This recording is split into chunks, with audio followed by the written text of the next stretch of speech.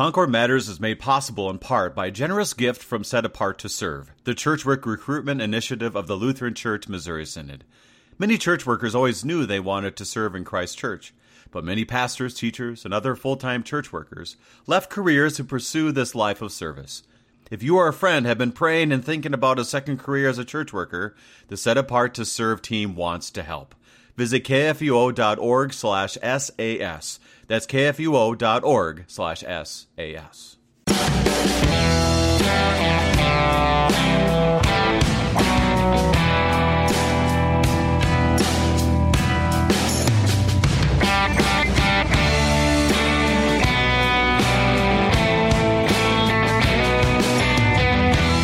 Greetings in the name of Christ and welcome to Concord Matters. We have a simple goal here on Concord Matters, to seek unity in our confession of the Christian faith through the life, death, resurrection, and ascension of our Lord Jesus Christ. The Apostle Paul says it well, which is really our goal here for Concord Matters, in Romans chapter 15. May the God of endurance and encouragement grant you to live in such harmony with one another in accord with Christ Jesus, that together you may with one voice glorify the God and Father of our Lord Jesus Christ. We seek this harmony by the Holy Spirit through the study of the clear and concise teachings confessed in the Book of Concord. Because we do not believe that the Book of Concord is another Bible, or even of same stature as the Bible, but it is all that we believe, teach, and confess within this book is in accordance with God's holy word and points us clearly to Christ. I'm your host, Brady Finnern, District President of the Minnesota North District of the Lutheran Church Missouri Synod. Thank you for joining us on Worldwide KFUO, Christ for you, anytime, anywhere. Today we are studying, Article 19 of the Augsburg Confession, the cause of sin. It brings up an important reality that we do have to make a very clear distinction on. If there is sin in the world and God has created us, does that mean that God is the creator of sin? Is he the cause of sin? How does this relate to our old Adam? How does this relate to the devil? How does it relate to all of this as we look at this broken world through the lens of the cross? Today, as we look upon this, it's very important for us to make this distinction, and it's also vital for us in our understanding of who we are in Christ. What is our identity? And let's be honest, in today's world, we need a full and clear message of who we are, not only in the world, but also in the eyes of our Lord Jesus Christ. So let's dig in. Open up your Book of Concord, even more so, open up your Bible, and let's start confessing. If you have any questions concerning our study of the Augsburg Confession, send us an email, kfuo@kfuo.org, kfuo@kfuo.org. Joining us in the Confession of Christ this morning, we welcome Pastor Peter Schmidt of Beautiful Savior Lutheran Church and School in Waukesha, Wisconsin. Pastor Schmidt, welcome to Concord Matters. Hey, thanks, President Finnern, and it is my pleasure to join you. And thank you again just for the opportunity to get in with the fellow saints into that word and as it's confessed also in the confessions. So, Pastor, this is our first time together here on Concord Matters. Tell us about yourself, your family, and the work of the saints at Beautiful Savior. Oh, thank you. So I am very blessed to have a wonderful wife, Ellen, and we have been married for 38 years. And for 28 of those years now, we've been at Beautiful Savior in Waukesha here. And we are also blessed to have a Christian day school. So we actually were part of that whole process here at Beautiful Savior of the school starting. There was a preschool here, and then the congregation made the decision to continue to expand its Lutheran Christian education opportunities. And so we began a grade school, starting with kindergarten through 8th grade. My oldest daughter, Marissa, happened to be actually in what we will call that trailblazing class, and now she is 30, and her husband, Ben, and she live outside of Waukesha in West Dallas. And then our daughter, Kristen, and her husband, Matt, and our new granddaughter, their new baby, who's just about 4 months old, they live in Waukesha here. And then our youngest son, Isaac, is just beginning his sophomore year at Concordia University, Wisconsin. So we're very blessed to have such a wonderful family, not only our immediate family, but our church family as well. And I'm truly blessed as well. It's an honor to have Pastor Schmidt on here because my first 4 years of ministry were near Waukesha, North Prairie, Wisconsin, St. John's Lutheran Church. And I specifically remember Pastor Schmidt and I going on a canoe ride in northern Wisconsin one time. So how about that? That's what a memory. What do you think? Oh, man. Yeah, I remember that well. We were up at that Thrivent retreat center. And, Correct. And I will say, I don't know if it was, from that canoe trip or whatever, but my wife and I do love to paddle. And so we actually have a tandem kayak, which we love going out on. Now, some people call those things a divorce boat, but we find it to be a great way to just unwind. So, yeah, paddling is a very good thing. And I have fond memories of good discussion in that canoe. Absolutely. Well, the Lord's blessings. And a reminder to our listeners is whoever we have here on Concord Matters, not only pray for him, for his family, but also to pray for the church he serves. So continue to lift up the saints at Beautiful Savior in Waukesha. Now, today, Pastor, we are digging into a short article of the Augsburg Confession, but a very important one. And just the title itself, a reminder to our listeners, we are studying from a reader's edition of the Book of Concord from Concordia Publishing House. We're on page 41, Article 19, The Cause of Sin. Now, in today's world, it's important for us because the words right there, the cause of sin, can bring up questions that many times we have to address as Christian people. Something that's unfathomable for people of previous generations, where you say, well, is there even sin? Is that just a made-up old word that is of a past time that now we've kind of figured out, no, there's not sin anymore? Pastor, what would your response be as we look at this very important article? So I have to say that there have been times where I've had, I will say, the privilege of talking with people that might view themselves as agnostic, maybe as pure atheist. And so one of the things we get into in the conversation is, can you just help me? And again, I try to make clear we're not trying to put someone on a spot or whatever, but just help me to understand, because I'm coming from my tradition in that. But can you tell me, how do you determine, if there is no God to you, how do you determine what's right or wrong? Because we all have that sense that there are certain things that, granted, will be kind of in the middle. We're not quite sure one way or another. But there are some things for all of us, they're definitely right, they're definitely wrong.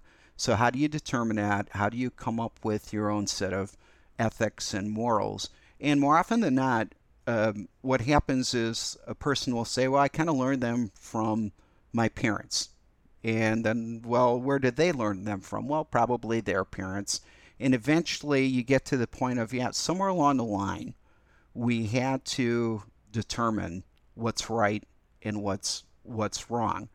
And to try to live in any kind of relationship where that is just totally unclear, or to say it's just purely a social construct that has just developed with time in organizations, it just doesn't do it for people, because again, there is just this innate sense that something is right and something is wrong, which then again leads to the whole question of, okay, where did that actually come from? And if there is then a God who did create everything, then as you said, well, is he responsible? Did he ultimately cause sin? Which this article, in my opinion, rightly so, because I subscribe to it, just clearly states what the scriptures teach, that sin is not caused by God, but indeed for us as human beings. And your last conversation that you had with Article 18, I'm sure, about free will, got into this whole business a little bit about our responsibility as human beings, and not only being tempted by Satan, but then falling into, unfortunately, that guilt of sin. Well, what's very important for us is that there is a general understanding, but people, they don't want to say certain words. There's an understanding of, it's not perfect. We often will say to each other, people of faith or not of faith, or of varying kinds of faith, well, I'm only human, and we'll speak about, okay, I need help. Right? Sometimes reference to people versus God, or even if you talk about God, But then the question always comes, okay, so why is it broken? Whose fault is it? Because someone could easily say, well, the devil made me do it. Right. But that's a whole nother misunderstanding as we look at this text as well. And so then you have this whole problem of evil, and there's many implications of us being able to speak what we can speak and not speak what we can't speak. So that's an important thing for you, our listeners, too, that when Pastor Schmidt and I are addressing this article, we're going by what God's word simply says, and we're not going to try to make up something or to be one of those that pulls it, shoots it from the hip and tries to make up something that makes sense in our own minds, but try to just simply speak what God's word has to say and to simply not speak when God's word has nothing to say. So, Pastor, Right. anything else you want to get to before we start doing some of the confession?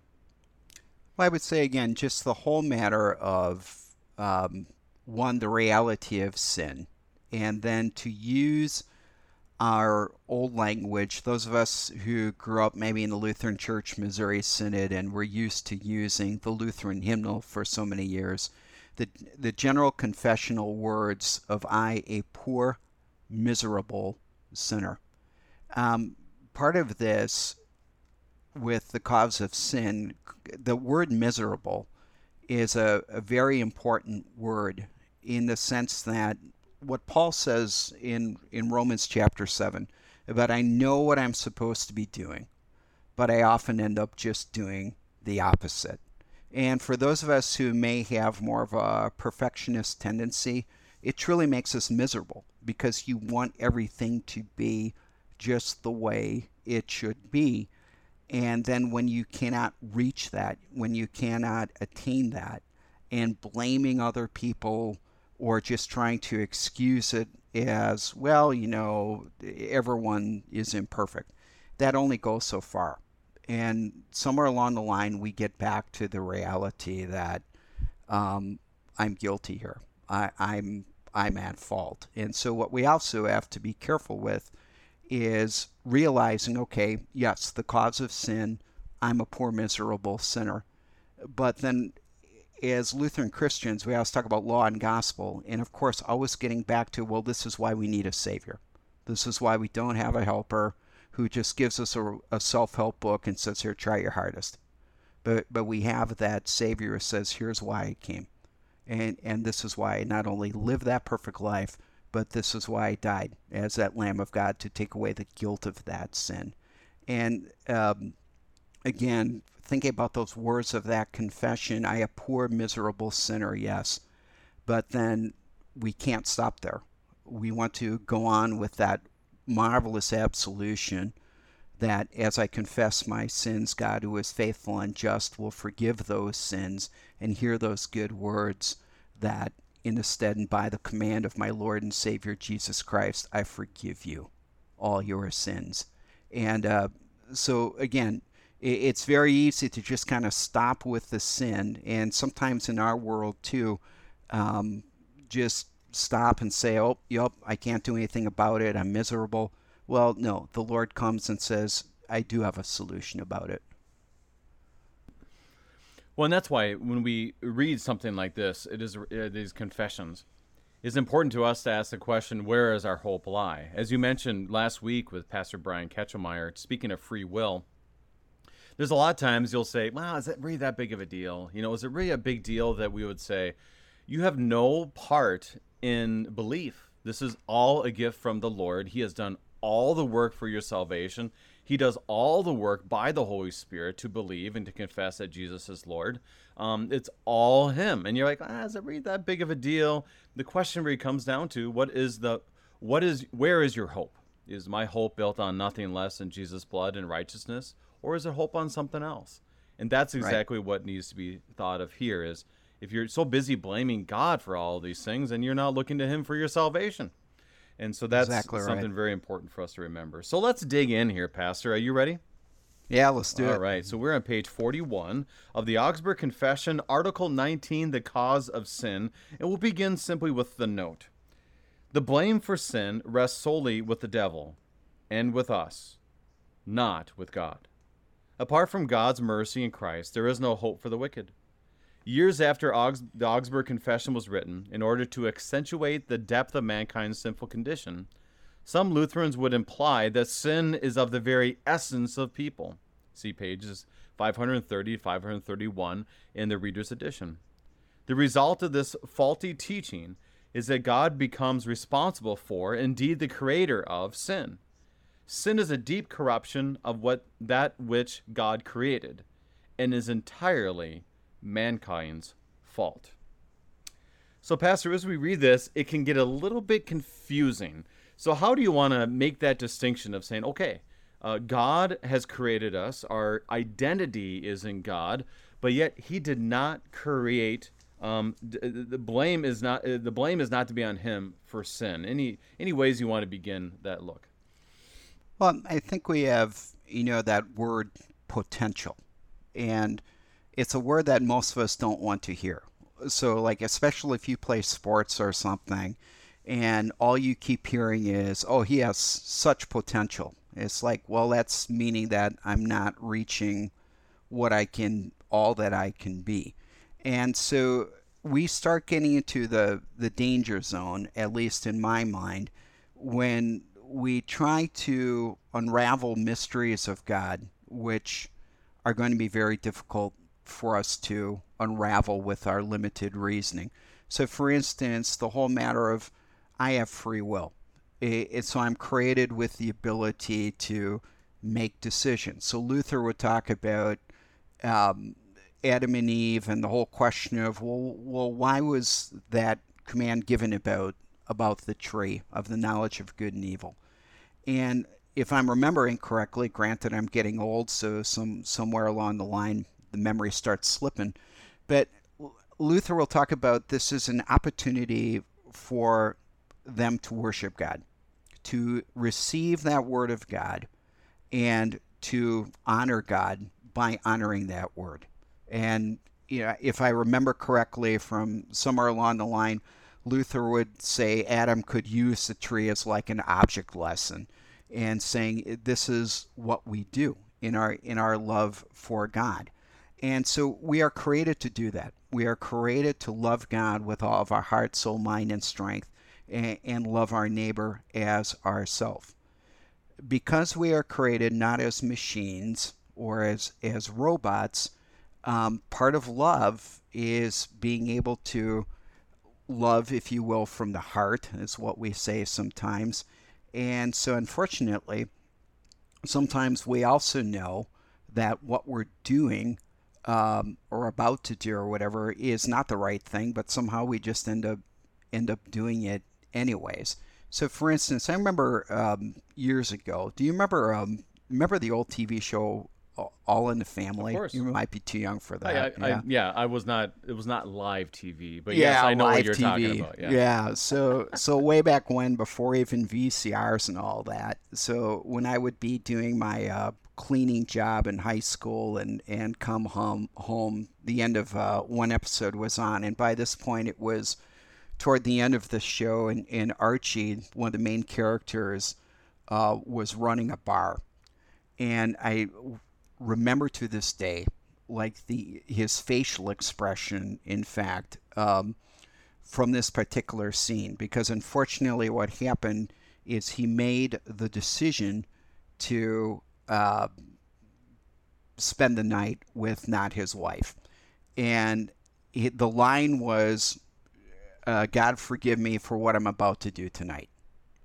So you're sitting there going, hey, no one's forcing you to do this. You know what you're doing, but yet you kind of want the forgiveness for it in this too. What I'm trying to say by that is we as human beings were created with this ability. Adam and Eve were created with the ability to freely choose, if you will. But once that choice came and they started going down that road of sin, now we get into that whole matter of original sin. And from that point on, again, Romans 7 language, I know what I'm supposed to do, I end up doing just the opposite. And so the cause of sin always comes back to me. And it always comes back to the fact of the matter that I know what I'm supposed to do. I have this picture of what is good, if you will. but man, I cannot do it perfectly anymore. It's always me. It's not that God put something inside of me that said you have to sin, but as a result of a consequence, if you will, of Adam and Eve's decision, now we have this, built-in terminal disease, if you will. I don't know if that makes sense at all, but clear it up, District President. Well, as we look at it, it is so vital that this very much so is we are deeply corrupted by sin, but it's so quick. We want to put that in the next sentence. But I've always heard that I'm a creation of God, and then therefore God is the reason for my sin, and then you start blaming him. And then what we often will do is that we completely leave the devil out of the equation. Yeah. And this is so important to this confession as well, because a lot of times we will blame, for example, another person for the failure of somebody else, which is needed a lot of times, like you're saying, is if you're going into that hotel room and saying, Lord, forgive me for I know what I'm doing, as opposed to what Jesus says on the cross, right? This is not repentance. This is a faith issue, because you're almost confessing to a statue as opposed to the living and active God for you. And so what you're saying too about just letting kind of letting Satan off completely. Yeah. Luther, Large Catechism, talking about the second commandment about not taking God's name in vain. Roughly paraphrased, he'll have a section where he talks about instead of saying luck, we're blessed. On the other hand, when bad stuff happens, blame where the blame goes. And instead of blaming God, which again, kind of related to when we blame God, oh man, you created me this way, so I can't help myself or whatever. We do this when bad stuff happens too, right? We instinctively, we forget about the evil one and, oh God, you're perfect. How come you let this happen? Whatever it would be. So it's, that's all a part of that sin, isn't it? The best definition I ever heard of sin, which my congregation here is ad nauseum, because I pirated it from my pastor growing up, Pastor Ken Potratz at Pilgrim in Wauwatosa, Wisconsin, was sin is a little S and a little N, and in the middle is a big fat capital I. And so it always comes back to me. That's good. That's very good, yeah. And that is a great way for us to be able to understand this. So let's read this very short confession of the cause of sin and talk about, first of all, the scriptural words that relate to this, because once again, the Book of Concord is not its own Bible, but it is a confession, a proclamation of what Scripture already says. And then talk about the implications that we have for today, because the implications is a very wide net. It's a web that we see in almost every corner of our world. So let's confess Article 19, the cause of sin. Our churches teach that although God creates and preserves nature, the cause of sin is located in the will of the wicked, that is, the devil, and ungodly people. Without God's help, this will turn itself away from God, as Christ says. When he lies, he speaks out of his own character. John 8, verse 44. Now, Pastor, let me start this way, because this is where the confusion can begin.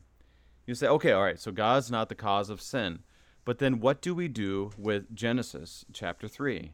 When Adam and Eve fall and they are kicked out of the consequence of sin occurs to them, someone could easily say, see, God is the cause of sin because he brought it upon Adam and Eve. What would you say? Well, again, I would say God didn't create us as robots, and I would ask the person, hey, do you like to make choices? Do you like to be able to pick what you're going to wear today? Do you like to be able to pick a person you're going to be in a relationship with, or would you rather have, that all be arranged? And almost everyone's going to say, I kind of like having that choice thing. I said, well, why do you think that is? Do you think there's something inside of us that's kind of wired that way? Or do you think that that's just the way I am personally? It would seem to us, to me, that we as humans, again, kind of have this desire for, freedom. Some of us might be a little bit, quote, more independent, unquote, than others. But again, when God created us as human beings, he didn't create us as machines. He created us in love to love him with all of our heart, soul, mind, and strength, and love our neighbor as ourself. Love might be something that's very, very hard to define, but we know it.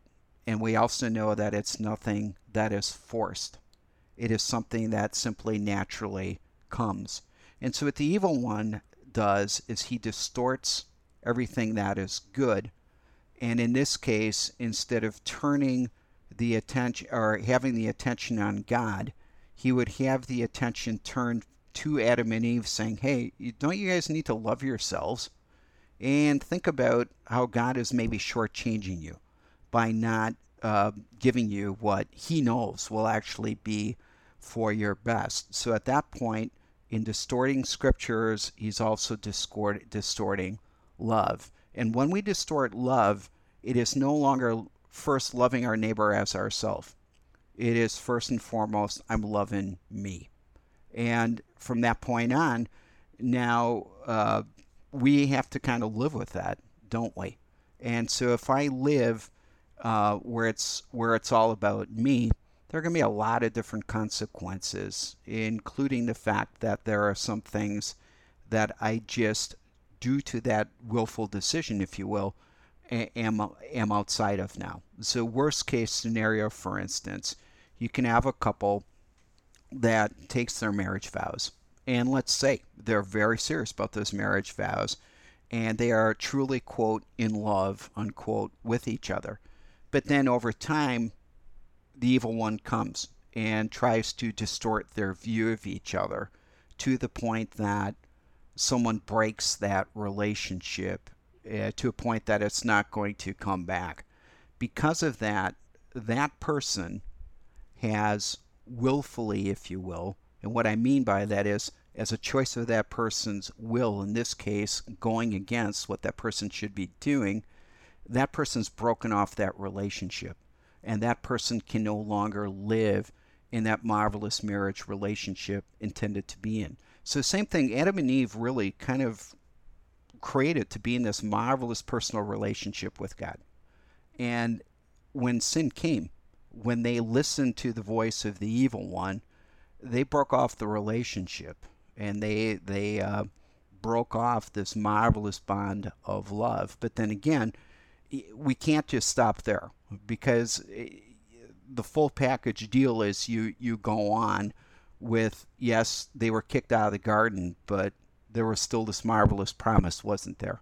That someone's going to come born of a woman who's going to crush Satan and who's going to make it possible for things to be restored.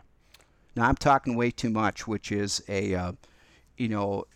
what shall I say, a skill that pastors sometimes have that people wish we didn't. But well, right now, on that note, we need to take our break. We are studying the Augsburg Confession, Article 19, The Cause of Sin, with Pastor Peter Schmidt, a Beautiful Savior Lutheran Church and School in Waukesha, Wisconsin. So stick around.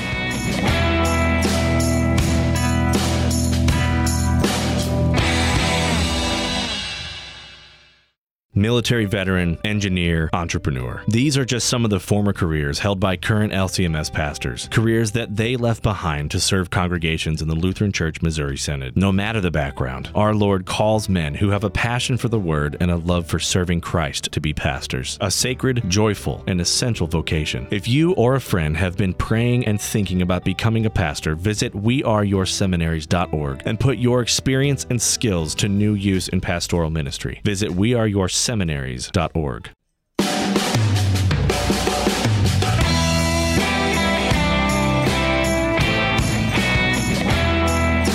welcome back. We are studying the truth of Scripture and through the Augsburg Confession, Article 19, The Cause of Sin, with Pastor Peter Schmidt of Beautiful Savior Lutheran Church and School in Waukesha, Wisconsin. Now, Pastor, we can easily see, as you mentioned, how quickly we can turn to this understanding. And our minds and hearts just go right to it is, okay, I'm right at the beginning. It says, our churches teach that although God creates and preserves nature, So we're able to say, I am a creation of God. We're able to say that unbeliever over there, a creation of God. A person who is in jail, made bad choices, or has done evil things, a creation of God. And then we can say, oh, so the next logical step is that therefore what they did is basically caused by God, or that God has caused them to do this, or even more so today, is you say, okay, that person's a creation of God, therefore their desire is from God. And so, Pastor, how would we know? And this is a good question, because there might be, for example, someone has a desire to go and serve at the soup kitchen in their community. Well, this is good. This is a good and godly desire. And someone says, oh, good. So whatever desire I have, therefore, is from God. How would you teach the Scriptures, especially in light of this cause of sin understanding of Scripture, to say, okay, how do they determine whether or not their desire is a good and godly thing? So when we talk about desires and good and godly things, I think there's a distinction we have to make between thinking that we're doing something for God. And so by doing these godly things, I'm going to earn something from God. And so it's more like an employer-employee relationship. And then we get into the whole good works thing, where we think, look at all the good stuff I've done for you, God, so you're obligated to do this or that for me. The wonder of our God is in his marvelous patience with his creation.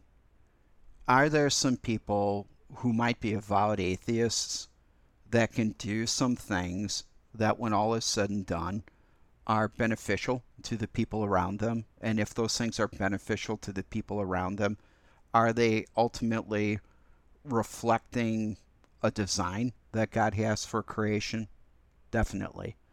On the other hand, if we're saying that if someone just does a good thing, it's kind of like, was it Karl Rahner decades ago that had this whole idea of being an anonymous Christian, where if you do good things, the only way you can do that is because the Holy Spirit's working in you, Jesus is working in you, God's grace is in you.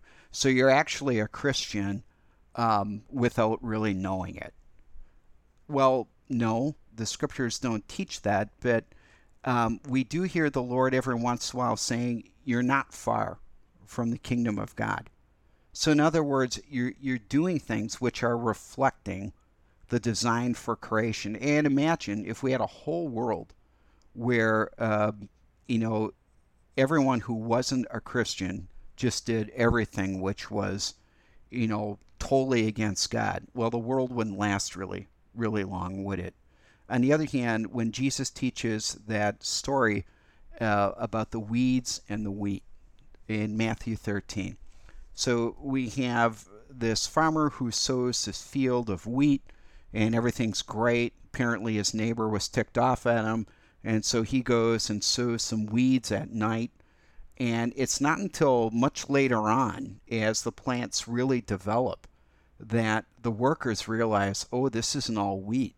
There's wheat here, but then there's also these weeds, which probably bearded darnel, which look just like wheat almost while they're coming up, until all of a sudden we get maturity.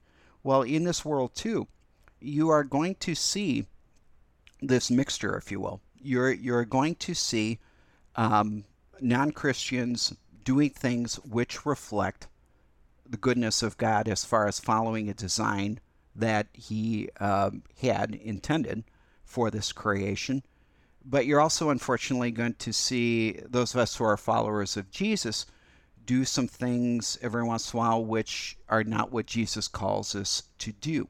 So when we talk about us being poor, miserable sinners corrupted by sin, what we're talking about is we cannot, as Luther would say in the explanation of the third article, I cannot by my own reason or strength believe in Jesus Christ my Lord or come to him.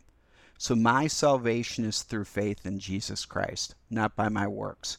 I might do a lot of really nice things, but if I don't recognize the fact that I'm a poor, miserable sinner and need a Savior and not a helper, then I'm not far from the kingdom of God, if you will. So I'm right direction, if you will, but I need Jesus. And I honor and glorify God and worship Him when I celebrate His means of my salvation. On the other hand, if I say I'm a follower of Jesus, so I believe in Jesus, saved by grace alone through faith, but my life is not reflecting the love, joy, peace, patience, kindness, goodness, faithfulness, gentleness, and self-control of the fruit of the Spirit in Galatians 5, well, then I'm really not following Jesus either, because now what I'm doing is, saying I'm one thing when in reality, from the inside out, I'm not. And as we look at this, it is just very tricky, and I love how you're breaking this down for us, because we so easily can try to make it sound like what is godly is what I feel from my heart. and the problem with that is your heart might be wrong. I mean, Jesus speaks about this. It's speaking about it's not what goes into the body that makes one unclean, but what comes out from the heart that makes one unclean. And so we have to remember that there's this identity we have as ones who are deeply corrupted, but we can't blame that corruption on God. And Pastor, to me, it's very clear in our culture that we will see the devil and his works and his ways that we confess when we are renouncing them when a baby is baptized, which is, I mean, right there is just that understanding of the need for all of us of a Savior, like you said. That this devil, we will treat it as if the devil is kind of like this presence on Paranormal Activity or a movie called Insidious, or it's kind of this amazing, crazy thing that happens in kind of weird people's homes or something, as opposed to that the devil is like a roaring lion seeking whom he will devour. And so I'm trying to think about how we can speak about this faithfully, take it very serious, but obviously not in despair, because guess what? Jesus has conquered. He has crushed the head of the devil. And so how do we, quote, not blame God, and then at the same time blame the devil, but understand that God is above it all? As you preach and teach, Pastor, how do we keep those things in a correct columns, if you will, or a correct way to always keep Christ at the center? So I think a couple of things. First of all, I think about words in James chapter 1. James, beginning in chapter 1, verse 13, when tempted, no one should say, God's tempting me.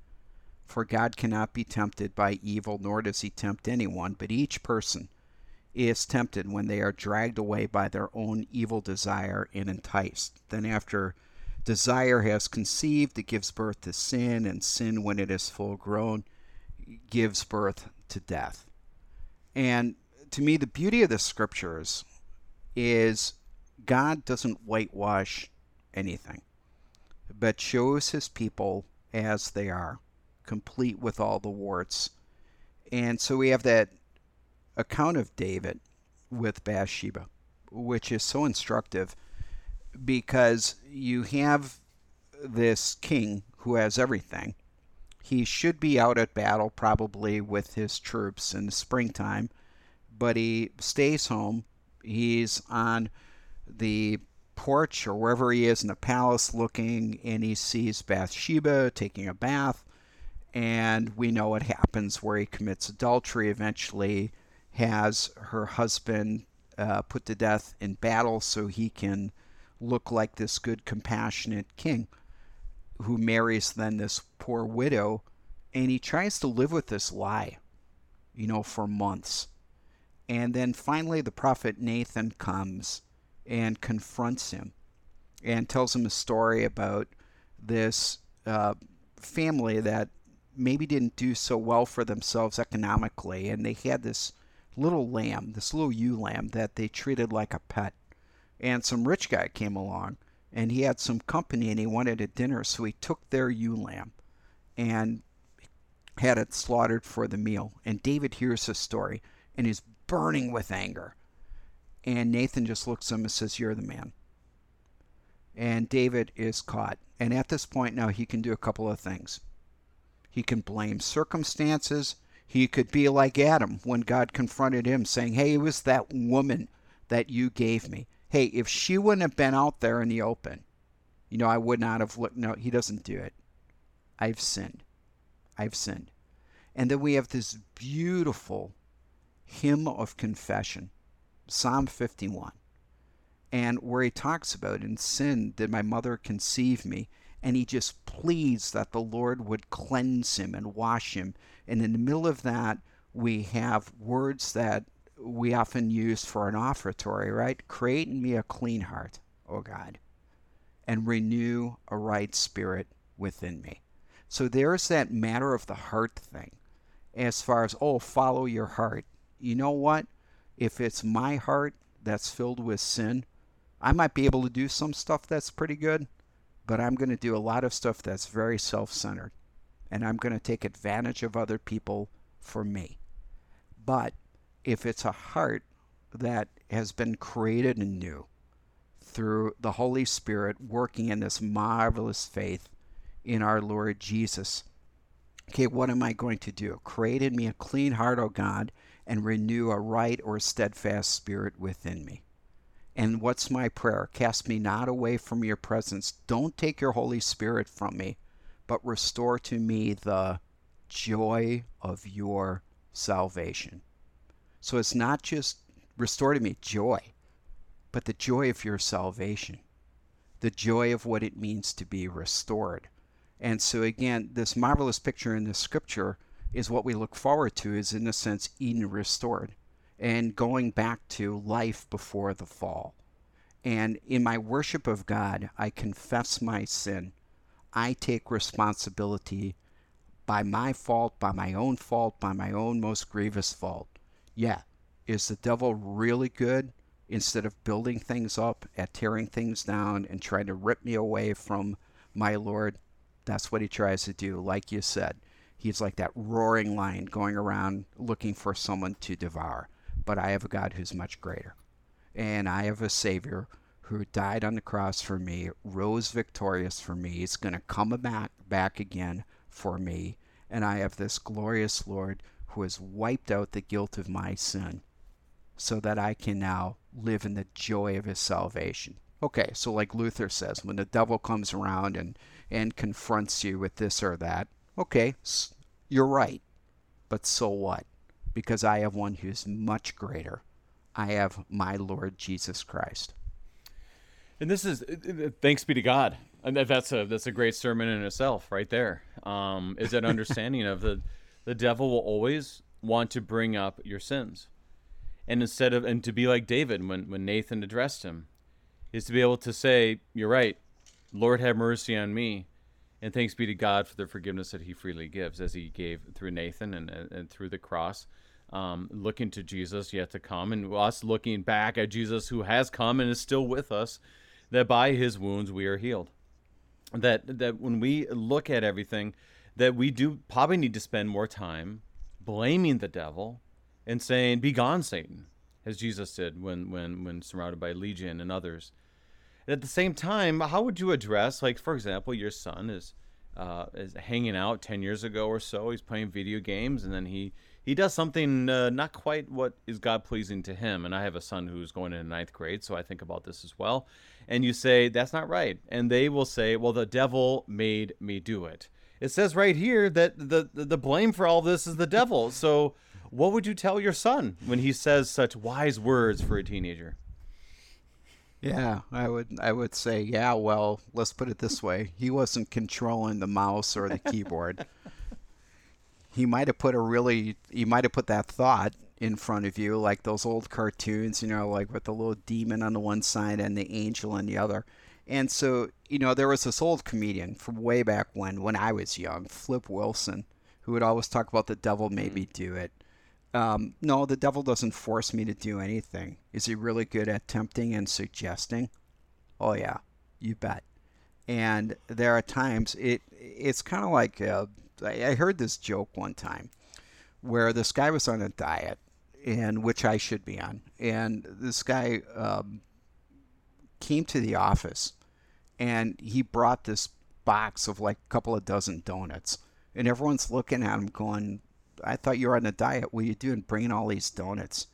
He said, yeah, but I was going past this bakery, and oh man, I just thought donuts sounded really good. So you know what I did? I prayed to God. I said, God, if you open up a parking spot for me, that's your will, that I should go buy these donuts. And sure enough, the 7th time around the block, there was a parking spot that opened up. And so now I can, here are the donuts. And what the evil one's really good at doing is twisting things. And what he does is he has this power of suggestion that we're not always really good at realizing what he's suggesting is a trap. And so I think when we pray the Lord's Prayer, again, very instructive, where Jesus teaches us, lead us not into temptation, but deliver us from the evil one.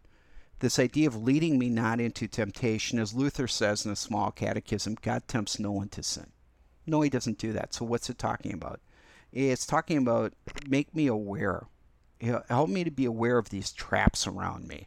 So when I hear the evil one putting those suggestions in my head, I also hear the word of God. So in the case of, let's say, my son, let's say even me, you might be on the internet and you're tempted to go at a place you're not supposed to go. And you might hear this kind of nonsense of, oh, we're going to go. You need to know what everyone else is looking at, so you're aware. So why don't you just go on this or that site? Okay, I'm hearing that voice. What I need to hear at this point now is the voice of our Lord through the Word, where several sections where he'll talk about, look, if you even look at someone lustfully, you've already committed adultery in your heart. Words like that, where it's like, oh, I see what you're trying to do, evil one. You're trying to trip me up and get me away. So in the case of, if my son is saying, oh, geez, the devil made me do it. No, he wasn't controlling you. He was suggesting. So what we need to work on now, to use a sports analogy, so my son loves playing baseball, plays at college, and if you're playing ball, there's a lot of chirping that goes on between dugouts. And if you have something called rabbit ears, where you just get so tuned in to what other people are saying, you can very easily get rattled, lose your concentration, and not do well. And you're not going to play at a high level. So you have to learn to tune that stuff out. And so what the Holy Spirit, I believe, helps us to do in leading us not into temptation, but delivering us from the evil one, it's helping us to tune that out, to realize that what he's saying to us, these suggestions, is this trying to get me away from God? The responsibility that we place is, and this is what is a risk at times, is that we'll say, we got to make a spiritual decision. And when we make that kind of comment, and I'll say this as a district president, there are times I have to challenge a congregation to say, you have to make a spiritual decision right now. Are you going to go the way of the world, or are you going to go by the way of God's word? And it's fascinating to me because, you know what? We're going to make some very bad spiritual decisions and act as if it was spiritual when it was not. Like you're saying, there's what the devil will suggest is something that sounds good. For example, for Adam and Eve, it always goes back to that, where he says, no, you will not die. You will just have your eyes open. You're like, oh, that sounds pretty darn good. Like, oh, I want my eyes open. Don't you want your eyes open? Yeah, I want my eyes open. Or we will make new rules that add to this that have nothing to do with God's word, because we think that the more rules I make, the more our hearts have been changed. As you said, our hearts are changed by the Holy Spirit, by his word, to be able to look to Christ, as you said, and for us to make spiritual decisions that are to his glory, not my own. The problem is, where do we find our source of good decisions? Are our good decisions based upon our own, or are we going by desire? And this is so important for us today, because we will say something along the lines of, I have this desire, God has made me his creation, and how could God not allow me to follow my desires because it's such a strong thing for me? So therefore my desire is my identity, as opposed to asking the questions Right. of what has God made me to be, and what is God pointing me towards, which is obviously Christ and him crucified. Now, Pastor, as we look at this, I want to continue to who do we blame? I mean, so, okay, we got to blame somebody, and maybe that's the wrong question I'm asking. We will often ask, well, who is to blame through all of this when things are not going the way we want, or not going perfectly the way we wish they were? Who do we blame? Or maybe that's not even the right question.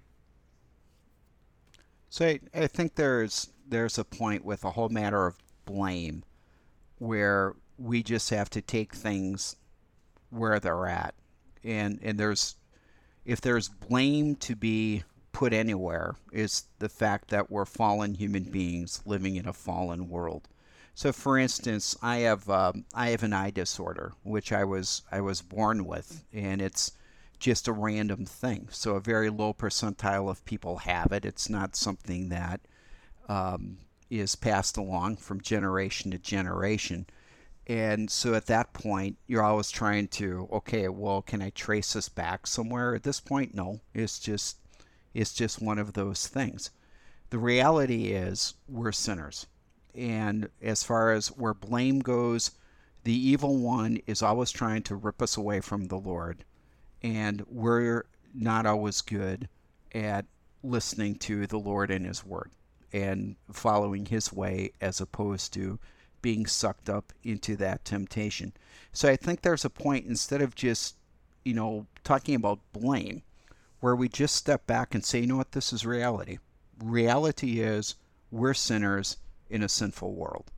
And so now what do we do in this reality? Do we just stay in this reality saying, woe is me, I can't do anything about it? Or do we hear that marvelous word of God who says, no, I've done something about it, and, thy kingdom come. Here's my kingdom. I want you to walk in my kingdom. And so then we have this marvelous joy of having this now and not yet, where we know heaven's going to be perfect. But right now, the Holy Spirit can work in us this joy of the Lord's salvation as we display the fruit of the Spirit, and we can live in this kingdom reflecting what it's going to be like, giving glimpses around us of what it's going to be like when we have that perfect love of neighbor as ourself, this perfect love of God with all of our heart, soul, mind, and strength. So instead of just saying, okay, what's the blame here? Let's say just the reality is it's broken. So what do we do? Do we just leave it broken? Or do we hear this marvelous good news of God and say, thanks be to God for your mercy? And come, Holy Spirit, fill the hearts of your faithful and kindle in us the fire, of your love. One of the amazing things about when I study this article in particular is that God is not to blame for the brokenness that we have, the sin that we have. That we can't blame him and say, you made me this way. But what's amazing to me is that we will say, Lord, why did you do this? Lord, why is this even happening? And he listens. That he could easily say, you guys are the reason. That devil, you didn't need to follow the devil, but yet you still did. And the Lord continues to listen and allows us to lament that out, which I think is one of those great realities when I'm able to see that in a person, for example, that someone can have people rail on that individual and they don't take it personal.